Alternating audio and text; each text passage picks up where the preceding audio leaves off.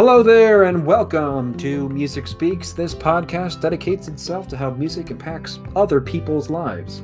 For this show, we usually have two co-hosts. My name, of course, being Sean Rakunis, and you know my friend Hunter Zagona in that Google Meet box with his white shirt on and his glasses. Oh my goodness. Hunter and I believe that there are many people that have a playlist that makes their life unique through music.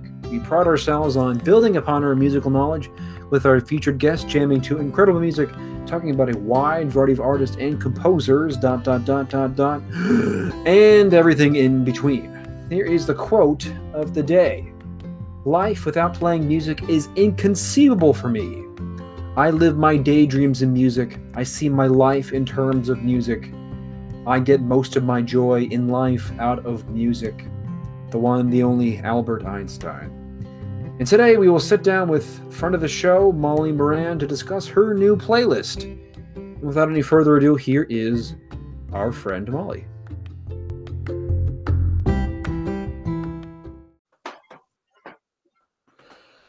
All right, it is time to get back to some more Moran time. Molly, it is so great to see you. Thank you for being here. Thank you for having me. So this is your second time. You are our silver member. That's right. Not kidding. But we have a new playlist from you to us, and the first song we're going to talk about is Machine Gun Kelly. You didn't actually send me this song right away. When I asked you what song you wanted, you said, I want to do this song because it's personal and interesting. And I said, okay, all right. I'll play along with that. And the idea is that the song is called Play This When I Am Gone. The album is Tickets to My Downfall. Release was in 2020. The genre is alternative / indie. And you're right. This was definitely a really interesting song because when I listened to it, it mentions that Machine Gun Kelly wrote this song about his daughter, Casey. And I think it really does make a really big impact to how we talk about emotional levels of music. So my question, Molly, is do you hear the connection that he's trying to make with his daughter in the song? Yeah, definitely. So this song, I came across it listening to the whole album, Tickets to My Downfall, when it came out. And this song is a pretty big tone shift from the rest of the album. And it was a bit of a surprise to kind of have him stop in the middle of an album and have a song that's written in this very personal tone to his daughter and kind of say, you know, this is for if I die. And I want her to listen to this if I die. And it's kind of just this beautiful love song to his daughter about how much he loves her and all of his hopes for her. And I think it's a nice song to put, you know, towards the end of your album about, you know, kind of rock and roll and doing drugs and things like that, to have a nice little pivot and be like, I'm briefly going to talk about how much I love my daughter. Right. I thought it was a nice song to put onto his album.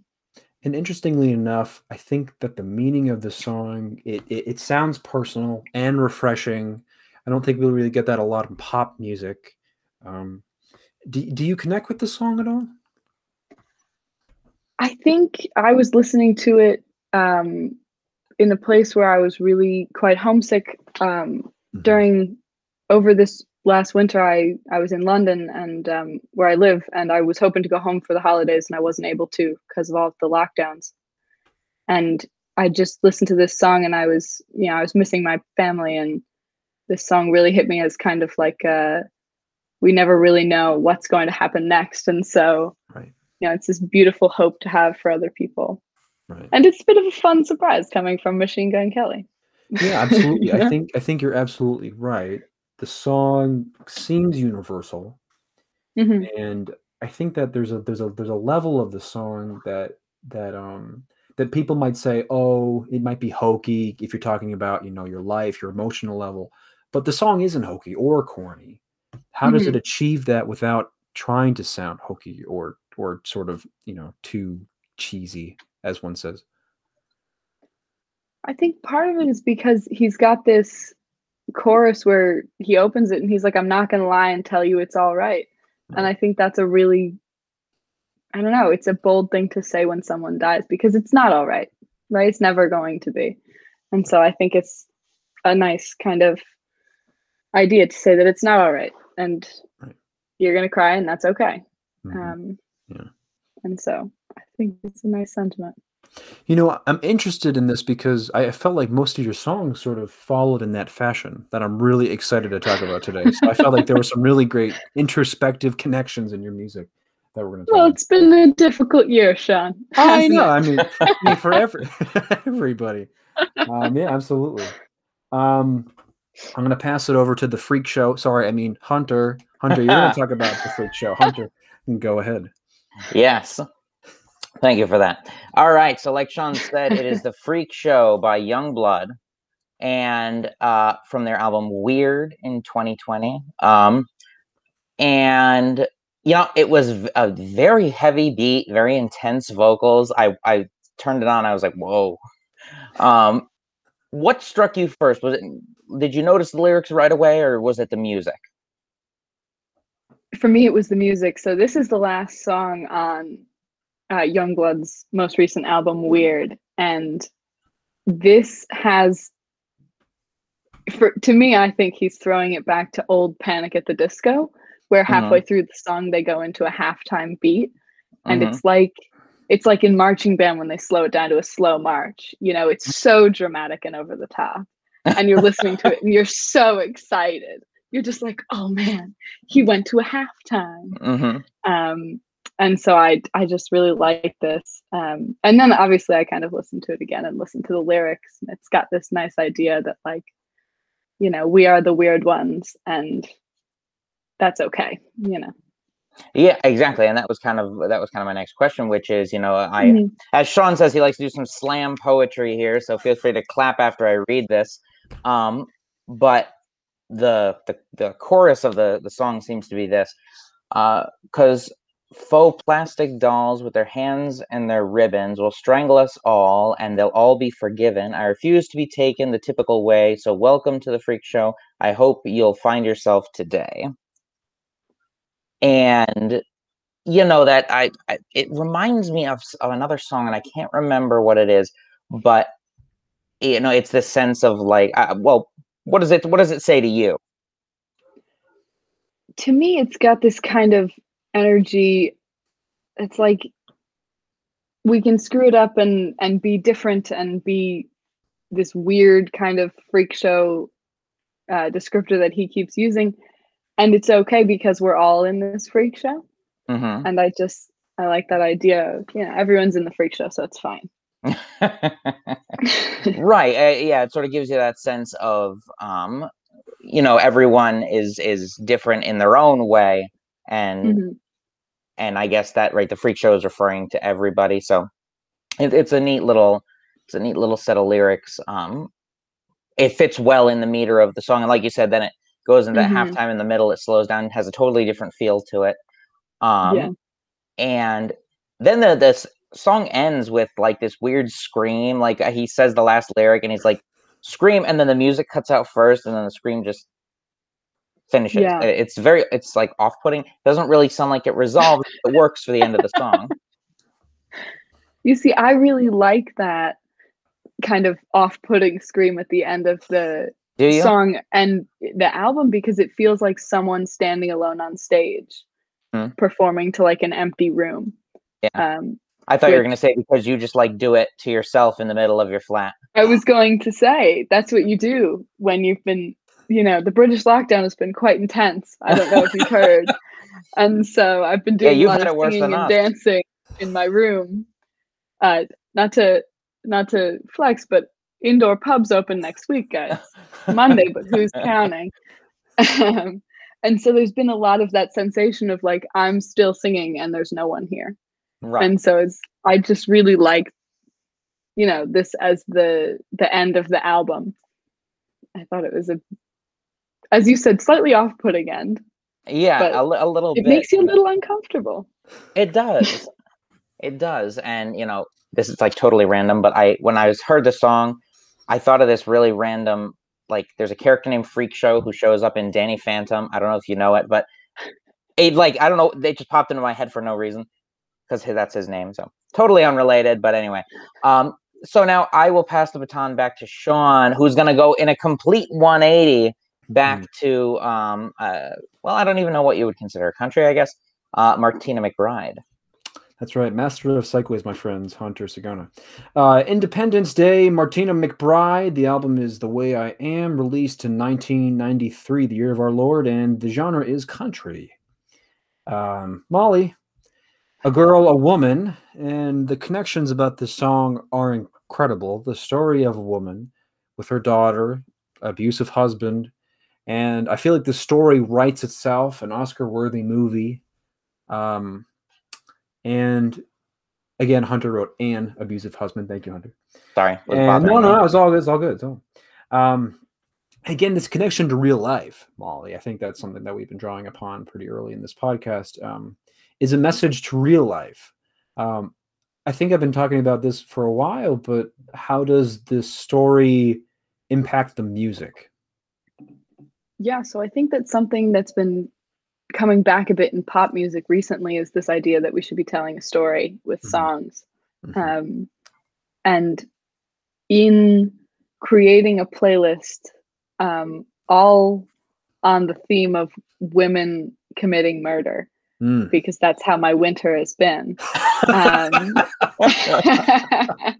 I came across this song and I just really enjoy it because, as you said, it's this vivid story that she's telling of, of this woman and her solution to her husband abusing her is to burn down their house. Right. And I really like the kind of parallel between, Independence Day, literally like the 4th of July, but also Independence Day in, the more metaphorical freedom of, you pick your way out kind of thing. Right. I noticed that. Oh, sorry, I didn't mean to cut you off there. Go ahead. No, I was going to say it also just fits very nicely on my murder playlist that I often listen to walking around the city. Like I'll pop out to the shops and I'll be listening to murder music.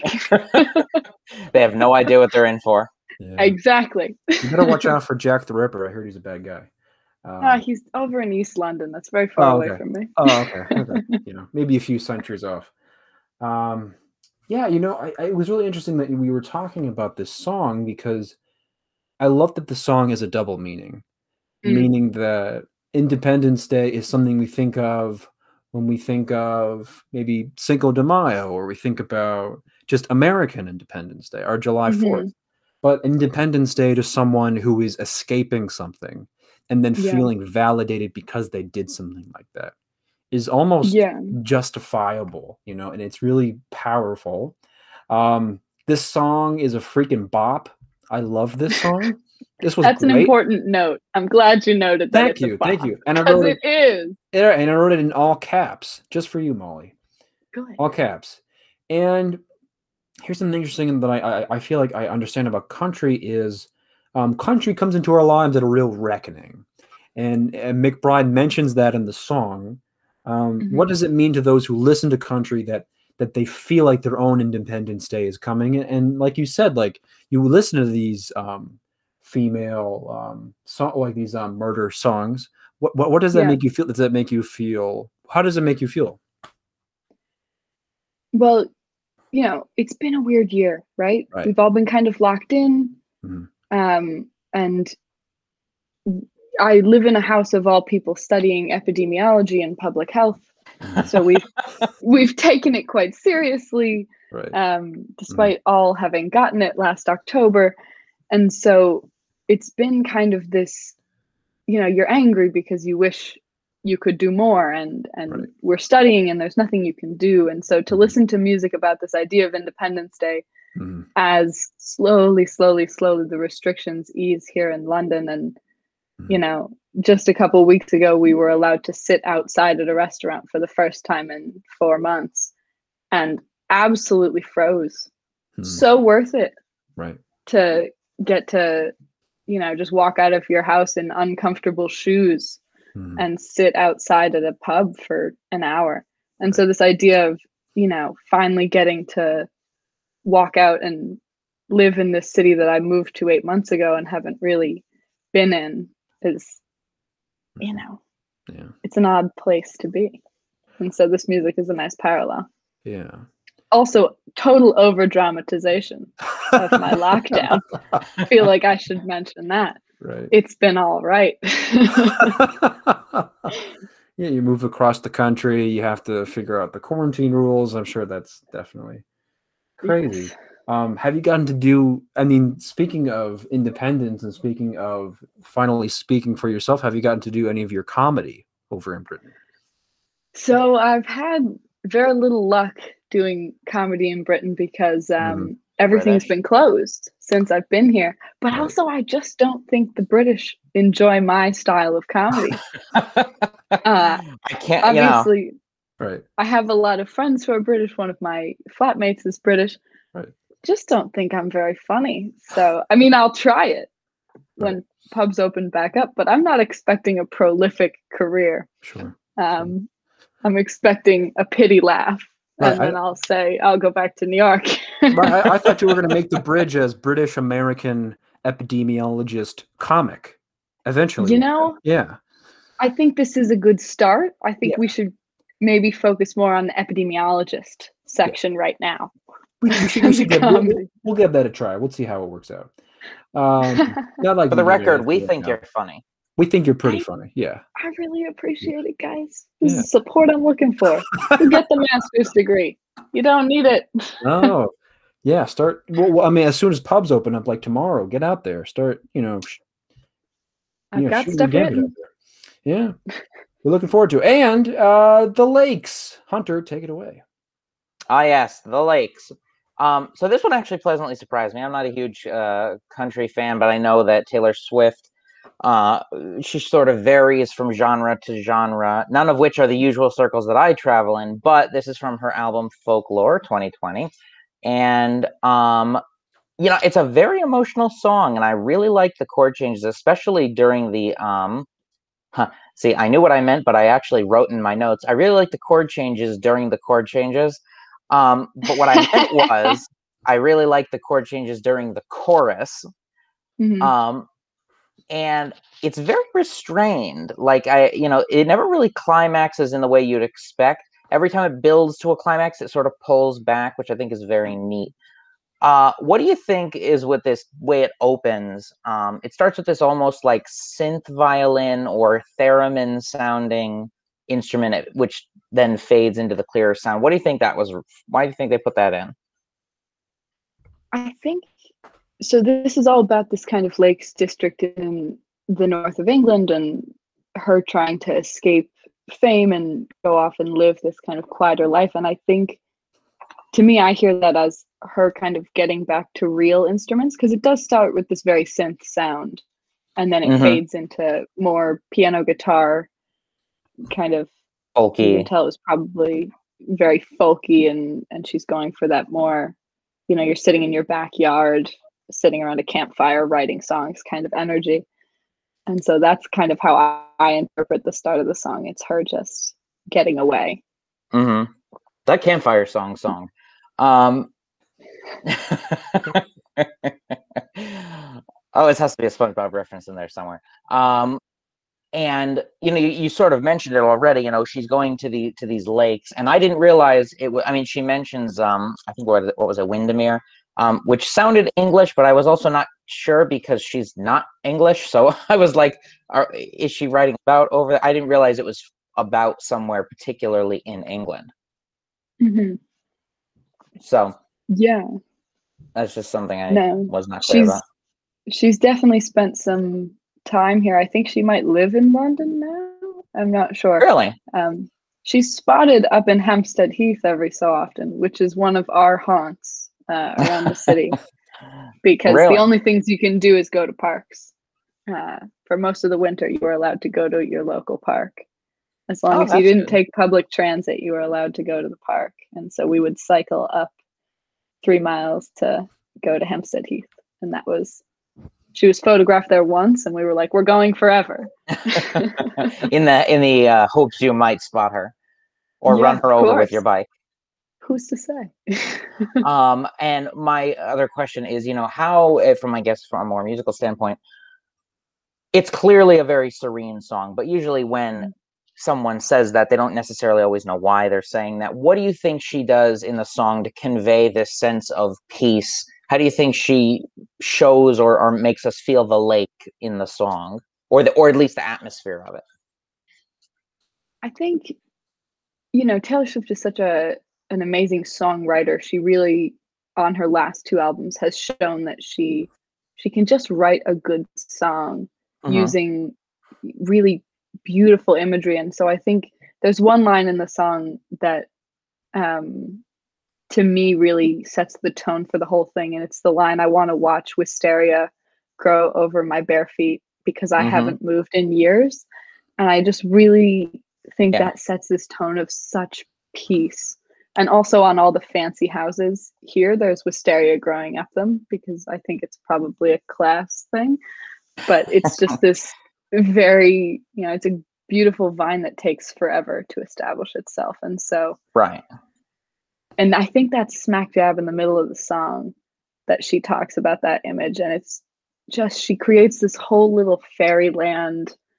Like you're out in the woods and, there's a clear blue pool nearby and you're in the woods and there's no one bothering you. And, it's this beautiful, quiet imagery.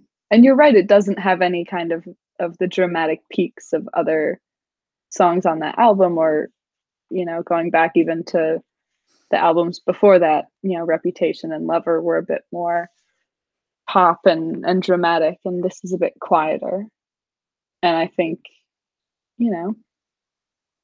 I think she's done a nice shift in genre, and I think this song really exemplifies that. Yeah, and you mentioned the lyrics, and I like the one you picked out because how often do you hear the word wisteria? It has a very nice ring to it, but it really does give you that clear picture. It was a good choice, particularly for someone like you who knows the area. The one line that stuck out to me was "Take me to the lakes where all the poets went to die." Something about that line, a very haunting sort of line. And I'm assuming, what do you think she means by that? I think it's this idea that, like, when people, like writers back in like olden days got old, they would just kind of go out to the woods and be quiet old people and just kind of live these very quiet, balanced lives after kind of a more dramatic young life.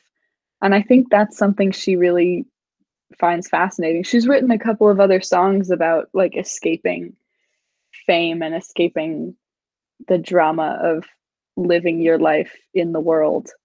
And so I think this song is really just quiet and peaceful. Yeah, I would agree. And with that, we're going to again switch 180. We're going to start a revolution. Beautiful. Again, master of segues, ladies and gentlemen, Hunter Sigona. The song is Revolution, sung by Malikoa. The album is called Hunger, released in 2020, and the genre is pop. Molly, I've been really into anthems lately, and I feel like this song is a huge anthem to something. I can't figure out what it means or what they're talking. I'm kidding. The song is Revolution. And it's so, I feel like pop is such a weird word to use when describing music. And I feel like she has a really great sound. I think it's a she, right? Hopefully it's a she. Yes. Thank God. Okay, cool. All right. So how would you like to describe her sound? She has a very low voice, and she kind of uses her lower range in a way that you don't hear too often, and her songs are often in this kind of, they start quite low and she gets very dramatic by kind of the shout chorus of her songs. And I think this song really shows off kind of exactly what Hunter was just talking about not happening in the lakes. You don't get that insane crescendo, and she really does that, and her sound is very dramatic and very fun. I really enjoyed the song, and I feel like this year alone and a few years after this and before this, we've had these revolutions. And the definition of revolution means wanting change or desiring change. And I feel like this song inspires so much that I feel like this song can be taken in so many different directions. How would you like to describe this revolution that she's looking for, and how does it inspire you? I mean, to me, this song is about kind of betting on yourself, and even if you mess it up, it was still worth it to try. And I found this song in my first couple months living here and trying to figure out a new country and, you know, all of the tiny pieces that go into building a normal life somewhere, like figuring out what grocery store you're going to shop at and how to get places. And memorizing your new cell phone number after having the same cell phone number since you were 11. You know, it's all of these tiny little pieces that go into making your normal life. And so every day felt like I was trying to rebuild a life. And so this song really resonated with me because I messed up a lot of days. Like, there were a lot of days where I went to bed and I was like, well, you not only got nothing done, but maybe made something worse. Aw. And no, it happens. Like, that's part of life. And, you know, doing this degree, I often feel like, you know, the most inexperienced, unqualified person in the room, because largely it's true, and that's all right. But this idea of being unafraid to fail has really resonated with me because, you know, I have done it and I'm doing all right. And I like to think people on my course haven't noticed my youth and inexperience. And I think large parts of that are because I'm willing to give the wrong answer. Because it's better than giving no answer. And that's what this song kind of means. It's better to have tried and screwed it up than not tried. I'm going to ad lib a question, which means Great. I don't really know what I'm going to try to say, but I'm going to try to say it. I felt like the community of this song feels good. Like, I feel like there's a real benefit to and I think we're going to talk about with one of your One Direction songs, A Cup Coming. But do you feel like these inspirational words help, or do you feel like sometimes that they can be distracting? I think it depends on when you listen to them, right? For me, this is a song that often sits on a playlist that I'm listening to when I'm already feeling kind of like, okay, things are going all right. Let's keep the momentum going. You know, you put this on at 11 o'clock at night when you've got a deadline at 8 a.m. the next day. That's when you put this on and you get up and you kind of pep talk yourself and you're like, we can get this done. And I can see how this song would be kind of like, it's just words if you're listening to it sometimes. But I think it's also got this potential that so many songs have. I've just found one that resonates with me, I think. Did you say take a break by perchance? Did I say take a break? I think we are going to take a break, and this break is going to be sponsored by our friends at Anchor. Molly, you know this. We are on Twitter, we're on Instagram, we're on Facebook, we're on TikTok, and we are on YouTube. On Twitter, we are at MusicSpeaks_pod. On Instagram, we are MusicSpeaks_podcast. On Facebook, we are simply just Music Speaks Podcast. On TikTok, we are at MusicSpeaks_podcast. And on the YouTube, we are Music Speaks Podcast. We're not done with you yet. You got 5 more songs, and we'll come back. And don't go away. We'll be right back. Cool. All right, and we are back, and we have consented to start recording, as Google likes to ask us, although apparently only this time. So the next song we have of Molly's is Scissorhands by Maggie Lindemann, and it's from the album Paranoia from 2021. Couldn't possibly imagine why anyone would have an album named Paranoia in 2021. But this one, it took such a dark turn, Molly. I began to wonder if you were doing okay. I was like, are we going to turn the meat on and she's going to be like hair everywhere and like running black makeup or something? I thought about it. Yeah, would be quite a look. It had such an intense guitar part and very like heavy beats. The woman seems highly depressed. What's the metaphor that she's like singing about? What is this scissor hands thing?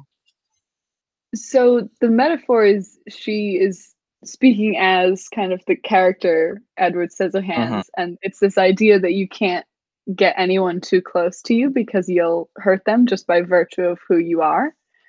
And it does have this very kind of angry, grungy sound to it. So, yep, that's true.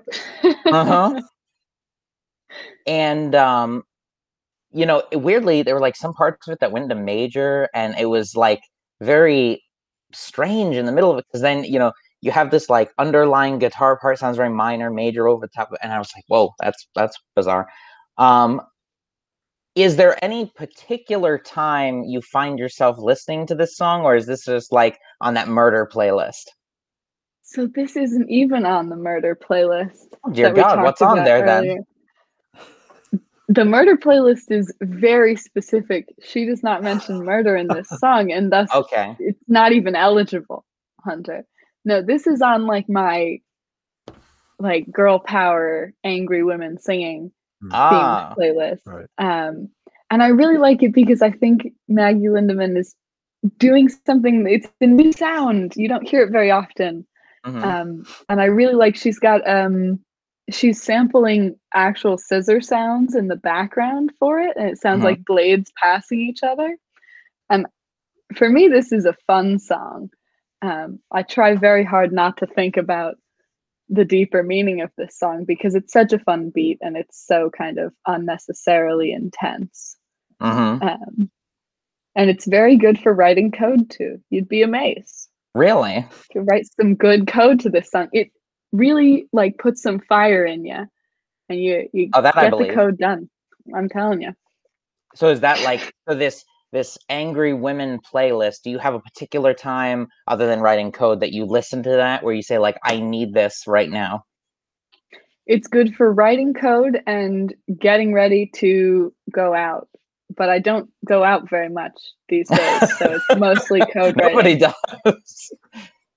Well, you can drink in parks here. It's legal. And so every so often, if people are feeling very brave and put together, and under 6 people are willing to go, because that's the rule here, you can't have more than 6, you'll get all dressed up and go stand in Regent's Park and have a single freezing cold beer. That's like pretty the funny. rain. Oh, God in heaven. Why would you ever do that? I don't like the outdoors to begin with. Yeah, better than being in your bedroom for 6 months. Well, that's definitely, I suppose there's some truth to that. But is there any particular aspect of this? You know, you mentioned the scissor sampled the scissor sound samples. I'm trying to say that 3 times fast. That you like about the song, other than that, like anything that really strikes you? I really like halfway through the song, she goes into it might be a bridge or a verse or something where she slows it down and she cuts out all of the angry electric guitar, and it's just like her singing in this kind of low, haunting like tone of voice, and it really gets to what we were talking about earlier, this overarching theme where she works so hard to make sure she's always alone. And I just think it's this very dark middle section of the song that's almost like you can tell the rest of the song sounds angry because the real point of the song is that she's a bit sad. Right. Almost like that part is the heart of the song and the rest is sort of like a distraction. Exactly, that is what I was trying to say. Thank you so much. I was dancing around that. No, I totally got what you meant with that, because I could see, because it is a very striking. It's all of a sudden very void. It's very empty, but at the same time, it's not. You know what I mean? And it's almost naked. Like it feels like she's finally speaking to her audience. Yes, I think it's a very good way of putting it. Yeah. And now I guess we I don't know, become more happy. I don't know. We're not as alone as you are finding where you belong with the next song. Oh, perfect. Master of segues, ladies and gentlemen. Hunter Zagona. Don't forget where you belong. Wow, I didn't need to do that. One Direction. If I could take another take of that. Don't forget where you belong. One Direction. The album is Midnight Memories. The release was 2013, and the genre is but pop. Not the usual sounding One Direction song, Molly. Obviously inspirational. What drew you to the song? So I've been a One Direction fan since way back.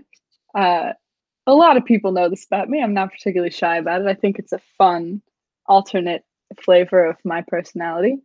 And so this is one of their more kind of serious songs. It was in 2013 when they were just starting to write their own stuff and do songs that weren't just like, we're going to go out and party up all night, which are also great, but not as great. And I really, this year, this song has been a lot for me. As I've mentioned, I got a bit trapped in the UK for Christmas and all the way through until April. And so this idea of, home and you'll always be able to go back home has been really powerful and tough to listen to at times, but it's nice to listen to this song and have it be this reminder that you can always go home. Yeah. I followed the rat hole known as the YouTube comment section. Oh God. And I wanted to ask you, what do you say to if you ever feel alone, don't? Because do you mean the best line in the song, Sean? Because that's the line in the song that people made fun of the most in the comment section. What do you make of that? Do you find that to be like relaxing? Do you want to make fun of that more? What is your connection to that? So I'm a bit on the fence, as I often am, because first of all, it's a ridiculous lyric to write. Like if you feel alone, hey, maybe don't do that. But also, you guys have both met my family. We're a family of, maybe don't feel so alone. It's going to be all right. Exactly, if you ever feel alone, don't. And so I do like that line because it actually reminds me of my mom and her kind of, oh, I'm so sorry you're sad. Have you tried not doing that? which totally comes from a place of love, of course. But it often comes across much like the fabulous One Direction line, if you ever feel alone, don't. You're not on your own, which is ridiculous and written for, I believe, ease of rhyming purposes, perhaps. Your mom gave me really great advice when I was in high school, when I was doing marching band, and I said to her, man, I'm so thirsty. And she says, thirsty? Don't. Drink some water. I'm like, okay, I'll do that. That sounds like a good plan. That sounds like her. That sounds like her. Yeah. So I'm so glad you brought this song because it's also, it doesn't sound like a normal One Direction song. You know what I mean? It's funny that you mentioned that because to me, this is more what One Direction sounds like. Okay. Because the songs that made it onto the radio from One Direction are very pop and very much like, girl, you don't know that you're beautiful and that's why you're beautiful, which is hilarious. Like, oh, good Lord. 12-year-old Harry Styles or however old he was. What a hilarious thing to say to a girl.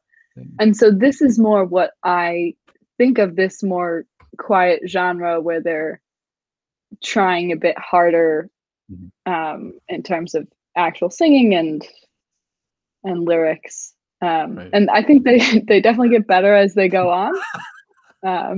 I think there's something to be said for them writing their own stuff later on. Right. And getting a bit older. I don't know how many like 17-year-olds are really like mature vocally. Right. And so I think this is kind of their start to sounding good objectively. Right. No, yeah. And I can definitely see the directions that most of them went into, where Harry left and then created his own musical style. And one of his songs, Watermelon Sugar, became one of my favorite songs during the summer because I listened to it so many times because it was just so good, you know? Yeah. So I do have to give Harry a little bit of credit for doing that, but because he was definitely someone to listen to during the summer of COVID. So it's interesting. Summer of the Rona. Summer of the Rona. We're never going to forget that. Hunter, if you keep saying that, you might be paranoid. No, I'm kidding. That's the name of the next song, which is You'd Be Paranoid Too. So Hunter, take it away. Sure. So the song You'd Be Paranoid Too, parentheses, if everyone you knew was out to get you, by Water Parks. I forgot the close parenthesis, but I think you'll forgive me. The album is called Same as Title from 2021. Sorry. Oh, I see. Oh, that's me.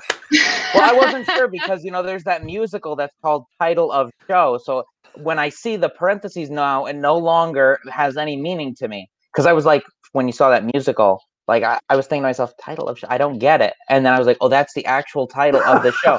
So now I can never tell when I see things because I second guess it. So the title of the album is actually the same as the song. I think the title of the album is actually Greatest Hits. Is it Greatest Hits? It hasn't come out yet, though. That's the thing. This is a single off of the new album that hasn't come out. The album. I had heard that it was. You know what? Damn, Google always tricks me with this stuff. So I thought it was called that, but I'm so glad it was. So sorry.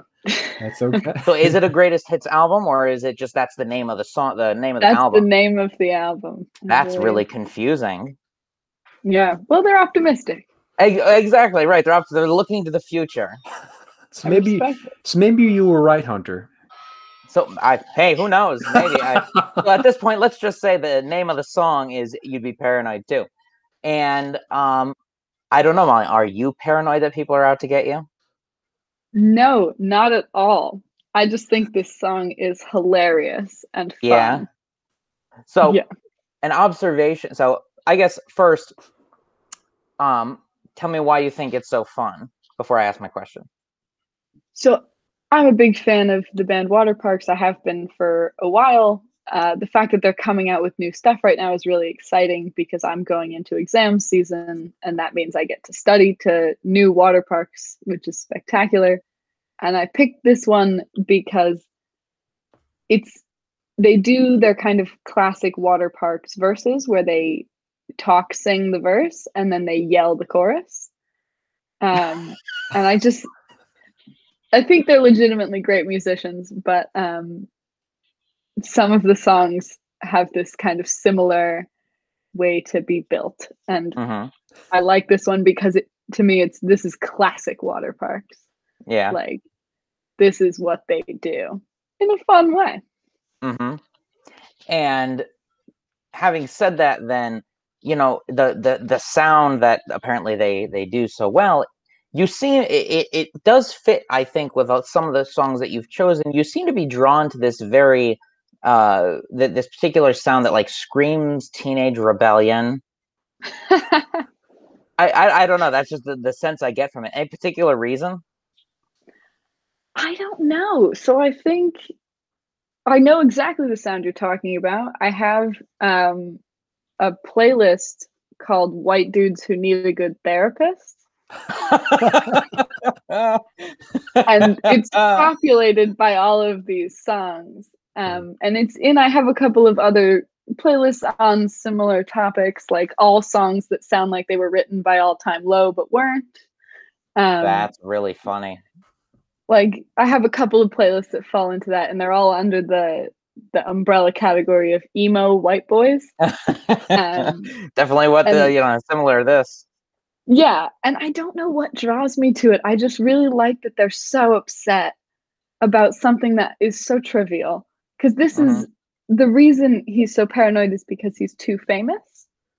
And Water Parks has done a couple of songs that fall into the "Boo Hoo, I'm Too Famous" category, which is one of my favorites. I think it's Hmm. hilarious when musicians get a bit too into the world of kind of celebrity and high rolling sorts of cultures, and then they write songs about how difficult it is to have too much money and Yeah, too much notoriety. I just think it's funny as a grad student, you know. That's not a problem I have right now, but I think it's funny exactly. they have this issue. And you're like, oh, you poor thing. Well, how about I help you Yeah. with that? Oh, I'm so sorry. Let me help. You know, you just give me some of that money and we can just work it out. And I can then shop at Waitrose instead of Aldi. How about that? You know, Could there do you that. go. It would work well. But it's funny I think it would because go great. that theme is sort of what the Taylor Swift song was about. And yet Exactly.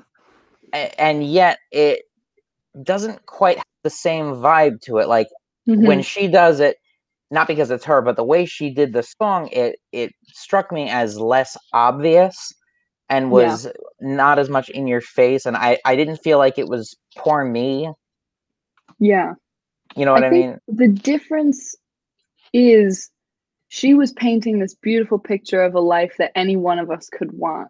Hmm. This kind of quiet, idyllic life where you don't have to go to work and you don't have to go to class and you can sit out and prune your rose bushes all day. Meanwhile, the other direction of that is complaining about what you currently have, which is a lot of money and fame. And And so I fame, yeah. think she is definitely criticizing her own fame and saying she doesn't love it all the time, but she's not saying that. She's implying it. And I think it's a Right. fun, we all know what she's upset about, but she's not saying it. So, Right. So it's a little more tolerable then because you're like, okay, you're not yeah, gonna say it. Whereas, exactly. you know, like as you put it, the white boys without therapists, Hmm. which I think that is so funny. I'm gonna tell It's that a to good Gabby. She's playlist. gonna laugh. Good. I think it's good. It's a good playlist. White dudes who need a good therapist. Follow it on Spotify, folks. That's hysterical. And my last question about it is, why do you think the song ends so abruptly? I mean, there's really no indication the song is going to end and then done.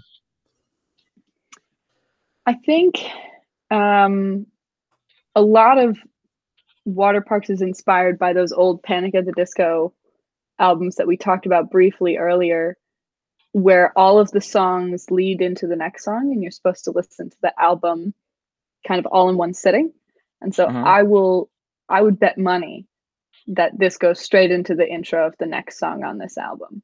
It just hasn't come out yet. But also Ah, I see. That's right. I think that's musically what's going to happen. This is of course a total shot in the dark. I know nothing. Um, but also I think it might be this kind of symbolic ending of he's so paranoid and Hmm. then who knows what happened to him at the end of the song because he's telling this crazy story of like something could go wrong at any second because of what he says and the fact that he's in the music industry and criticizes the music industry and someone might stop him at any time. And Hmm. so I think it's this idea of where's the line and when has he gone over the line, and maybe he went over the line and that's why the song ends because they said that's enough, you're done recording. Who knows? They're And like off. they were like, well, you're done, that's enough from you. Okay. Exactly. We're done with that now. Um, very cool. It was an interesting song. And I saw the music video for it. They're like a quirky group. Oh, they're a quirky group. Yeah. Yeah. Very. Now less quirky, more heartfelt, though still a little bit outlandish. We shall be moving into the world of Wicked. That's Oh. right. And the next song is For Good from Mm. Wicked, original Broadway cast recording, Kristen Chenoweth and Dina Menzel. The album is from the musical Wicked. Release of the musical was in 2003. It was very Mhm. surprising how long ago that was. Genre classical, easy listening / musicals. Molly, I feel like people who really love this show really have a special relationship to it. Um, but before I get to that, what is your relationship to this song? So this is one of 3 songs my sister and I duet in the car together. Sure. And so it's something that, through high school we would sing in the car together that one year that we overlapped. And then in college, when I would come home, the first time Abby and I were together in the car, we would, do an extra lap around the neighborhood to finish for good. And so, over the last year, I obviously haven't gotten to see her much. Right. And it's become this kind of song I can't listen to, And so when I was home in April, I hadn't seen her since the first week in August. And that's the longest I've gone without seeing my sister since she was born in 2001, longest ever. And we sang For Good in the car, and we both just like broke down and cried because we were like, we're back, kind of. And it's been really hard, and we're back. And, Wicked is this musical that means so much it's my mom's favorite musical. It's about sisters, and my mom is one of 3 sisters, and me and my sister,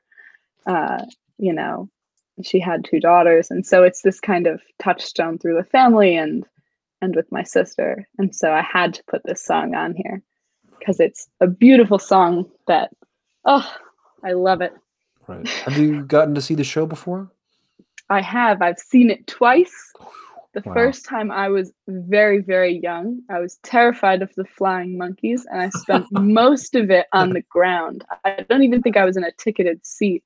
I think I was like carried in. I think I saw it in 2005 or 6. Like I was young. I was too young to see it. And it was the first time I'd ever like been to New York on the train. And I remember just sitting and watching. It's so loud, when you're in those theaters, and everyone is so talented. And I remember just thinking, this is the greatest thing ever. And then I got to see it again with my sister and our grandmother and my mom. We went in, the 4 of us, and saw it when we were in high school. And it was, it's so great. It's amazing. Wicked as a musical. The first act ends with defying gravity. What more do you want, people? It's the greatest. And so getting to see this live was just what a treat, really. Right. Yeah. Hunter and I had the lucky ability to talk about the Bernstein Mass, who Schwartz wrote for, and we get to talk about that last time. And something interesting that Hunter and I really discovered about the Mass was how great of a writer he is, and just how a great lyricist he is. And I had the pleasure of meeting him when I got to do Children of Eden. And I think I practically begged my director, I was like, can I please sing for him? Can I please sing for him? And he's like, no. I'm like, all right. Because, at the time I was playing God, and I was feeling pretty high and mighty. So I felt like I could have done, no, I'm kidding. It made sense that someone more qualified would do it. But I wanted to ask you, the question that I want to ask you is about the lyrics. And one of my favorite sections is where they both sing together. Who can say I've been changed for the better? I do believe I have been changed for the better. Oxymorons in one sentence. Yeah. What do you think about that?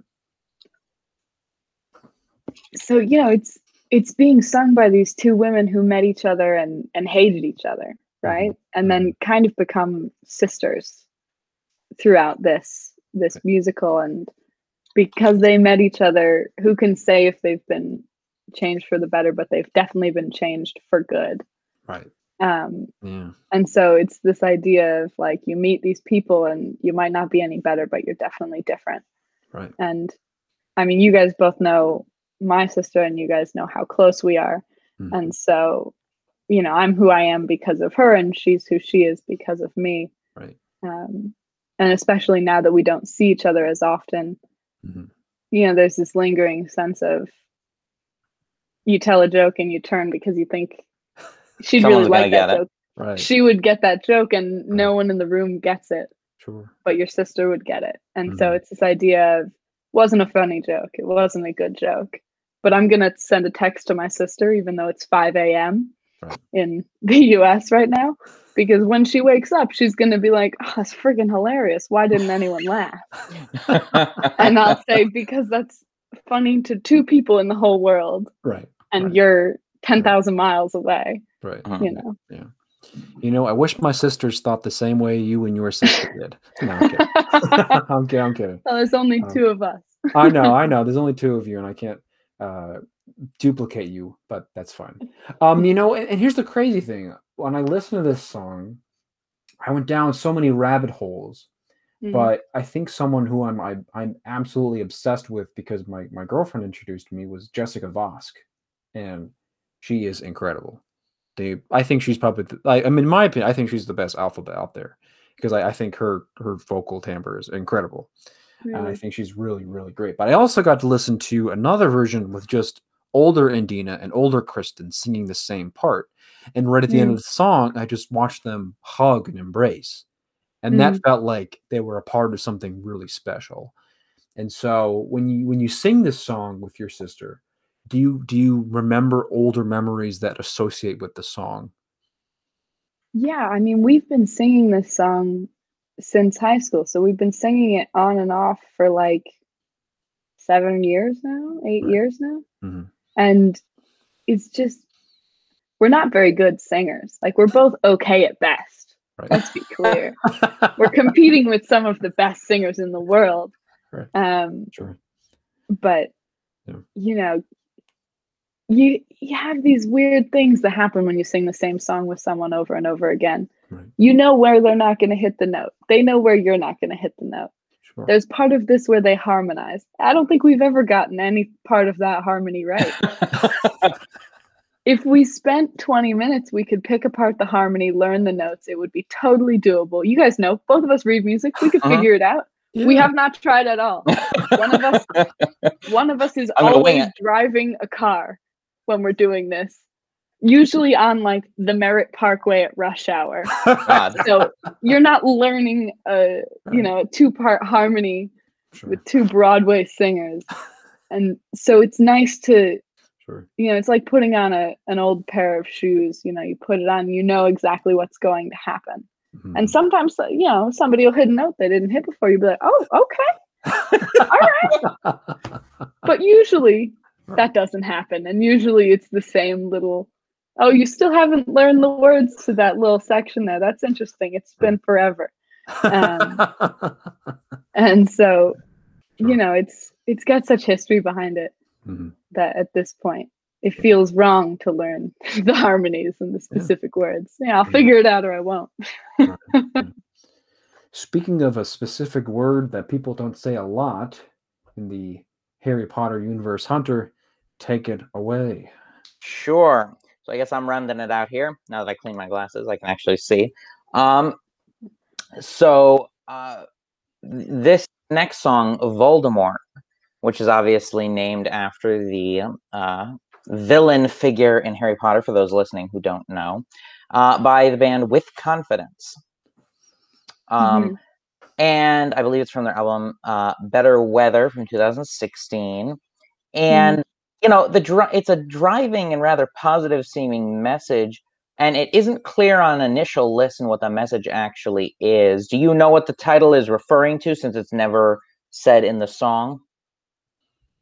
So I've always thought it was a song about kind of the things we don't talk about in friendships and relationships, which is, the darker stuff, the anxiety, the depression, the stuff that a lot of us are dealing with all the time.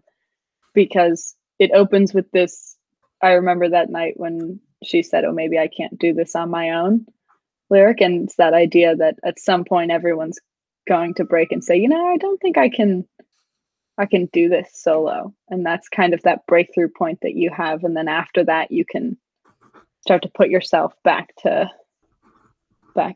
who you would like to be. That's what I think it's about. I don't actually know. Is that what it's about? Well, according to our dramaturg here, Sean, the title, it just like, I mean, you are pretty much right. It is about the unspoken things, the things that are not supposed to be, I guess, in referring to mental illness, which you did mention, depression, anxiety, you know, the things that are difficult for people to discuss. Oftentimes it's very don't ask, don't tell, you know, a very hush hush, particularly years ago. I mean, this is 2016, so we're in, you know, pretty modern age, but you know, if you were listening to a band from even 20 years prior, it probably would not be anything discussed. So you are completely right about that. So I'm glad I'm glad you got that message, because I know if I were listening to this first, I don't know if I would get that right away. I listened to it like 2 times or so, 2 or 3 times. And you know, why do you think, and this is something actually we were just talking about in one of the classes I'm subbing for now. I'm not an English major, but I'm currently teaching English, and we were reading Perks of Being a Wallflower, and it's something very relevant to that book. And why do you think it is that people have a hard time talking about that, but you know, all those issues, and yet can write about it in particularly the song form? I think there's something about the idea that when you're talking to someone, you have to watch their reaction, right? Yeah. And if you can write it down in a music form or in a word form and kind of writing in poetry or prose, you don't have to watch the reaction as much. Even in stand-up comedy, there's a lot of talk of mental illness. And you're up in front of a crowd, but you don't watch a reaction. And I think it's similar with this sort of theme, and similar in Perks of Being a Wallflower. Fantastic book, by the way. You can write about something and then not watch the audience reaction, even if it's overwhelmingly positive, like it was for Perks. It's still terrifying to watch, right? Right, and that was something that the concept of person to person is a very frightening thing, particularly for someone who suffers from, say, social anxiety, or say, you know, if they have something like a stutter. You know, that kind of person to person is very, it's difficult. Even for someone who doesn't suffer from any sort of mental illness, people are uncomfortable by interpersonal reaction, especially with someone they don't know, or someone they wish to know better but can't quite, you know, figure that out. And you know, for, you know, the kids, it's a harder thing for them to grasp, but they sort of, you know, they got it after a while. On the musical aspect of this song, I heard an interesting acoustic cover of this song by the group. And I mean, I listened to the regular song, but then I heard this acoustic version. Had you heard it before? By the way, you're shaking your head, I assume yes? Yes, I have. Yes. Very familiar. And which did you prefer? So I sent you this version because I like it better. Because I really enjoy I mean, you guys have both listened to the song. It's a really upbeat song. Yes, it's very. Overwhelmingly like happy and fun and fast. And I think that's a big piece of why it makes so much sense that they're talking about mental illness, because a lot of the people who are struggling are people who you'd never expect, because they can put on this very positive exterior and say, you know, oh yeah, everything's been great. And so I thought the acoustic cover was really great musically. I just thought it wasn't quite as in line with this idea of, you know, we're going to cover up, and you know, it's called Voldemort because it's he who must not be named. Right. And you know, we're never going to say the name of what we're talking about in this song. And so I thought the acoustic gave it away too easily. I see. Yes, so it's a little too exposed in the Yeah. acoustic way, which I suppose if you're trying to sell it like that, if you're trying to sell we're still not going to say it, but we want you to know it, the acoustic might be the way to go. But like you said, the facade of happiness is, or positivity is the sort of the crux of the song. So I could see why you like the original better. Yeah. And this also leads me to a sort of, I guess, an extension question is, when a song works well, both in its original form and in a place where it can be pared down and still work, even if you don't quite get the same thing you get from the original version, what does that tell us about the song? I feel like I'm questioning one of my students. No, I feel like it's a really great question because it happens a lot in this genre. And a lot of the songs I've sent you also have acoustic versions, and a lot of the songs that were 11 and 12 on my list that eventually got cut were acoustic versions of more of these kind of poppy, punky, angry, emo boy kind of songs. And I think a lot of times it's easier to write these angrier, drum and electric guitar songs because you can be a bit angrier instead of being sad or upset or disappointed. It's easier to go to this angry yelling than it is to be kind of honest about the fact that the world's a really scary place. And so I think the acoustic gets at, exactly what you were talking about. It gives it away a bit more what the song is about. And I think a lot of these songs are about, mental illness and how tricky life is. Yeah. So. And why is it easier to be angry? Because musically, I think it's probably more fun to be shredding it on the electric guitar than, plucking away at a ukulele or an acoustic. I think that's more fun for the live version. Yeah, I don't exactly. know. I don't play guitar. But I would bet. Got nothing. Sean? Yeah. Any idea? You play guitar? You know what? No, I don't. But I do play trumpet, though. And when you play trumpet mad, there's a lot of people that want to tell you, you got to calm down, buddy. Put the knife down. No, I'm kidding. So, like, back up. Back up, please. Oh, my God. Molly, oh, my God. It is so great to have you here. Thank you so much for being here. It was so fun chatting with you guys. Really. Yeah. Like in that For Good song, it is so good to know you. It is so good to talk to you about things. And I know that we're going to talk about things with you in the future. So I hope that your studies go well. I hope your dissertation goes well. And I hope your summer goes well. Thank you. Hope to have you back soon and maybe an episode with your family. I think I've been asking about that, but maybe not. So I don't know. Maybe we can try that out. It is so great to talk to you once again. I'm going to pass the baton back over to my friend over there. And always lovely seeing you, and you're welcome on here anytime. So thank you so much for having me. Yeah, I'll reiterate what Sean said. It's always so fun to talk to you, Molly, whether it's in person or from halfway around the world. So I just want to thank you for being here as well, and I wish you the best of luck with all the studying and the end. Hopefully, knock on wood, the end of the British quarantine. Thank you. Here's hoping. You're welcome. Exactly. Here's hoping, and we hope to see you next time. Thank you so much for having me, guys. All right, bye, Molly. Bye-bye. See you later. Bye. See you soon.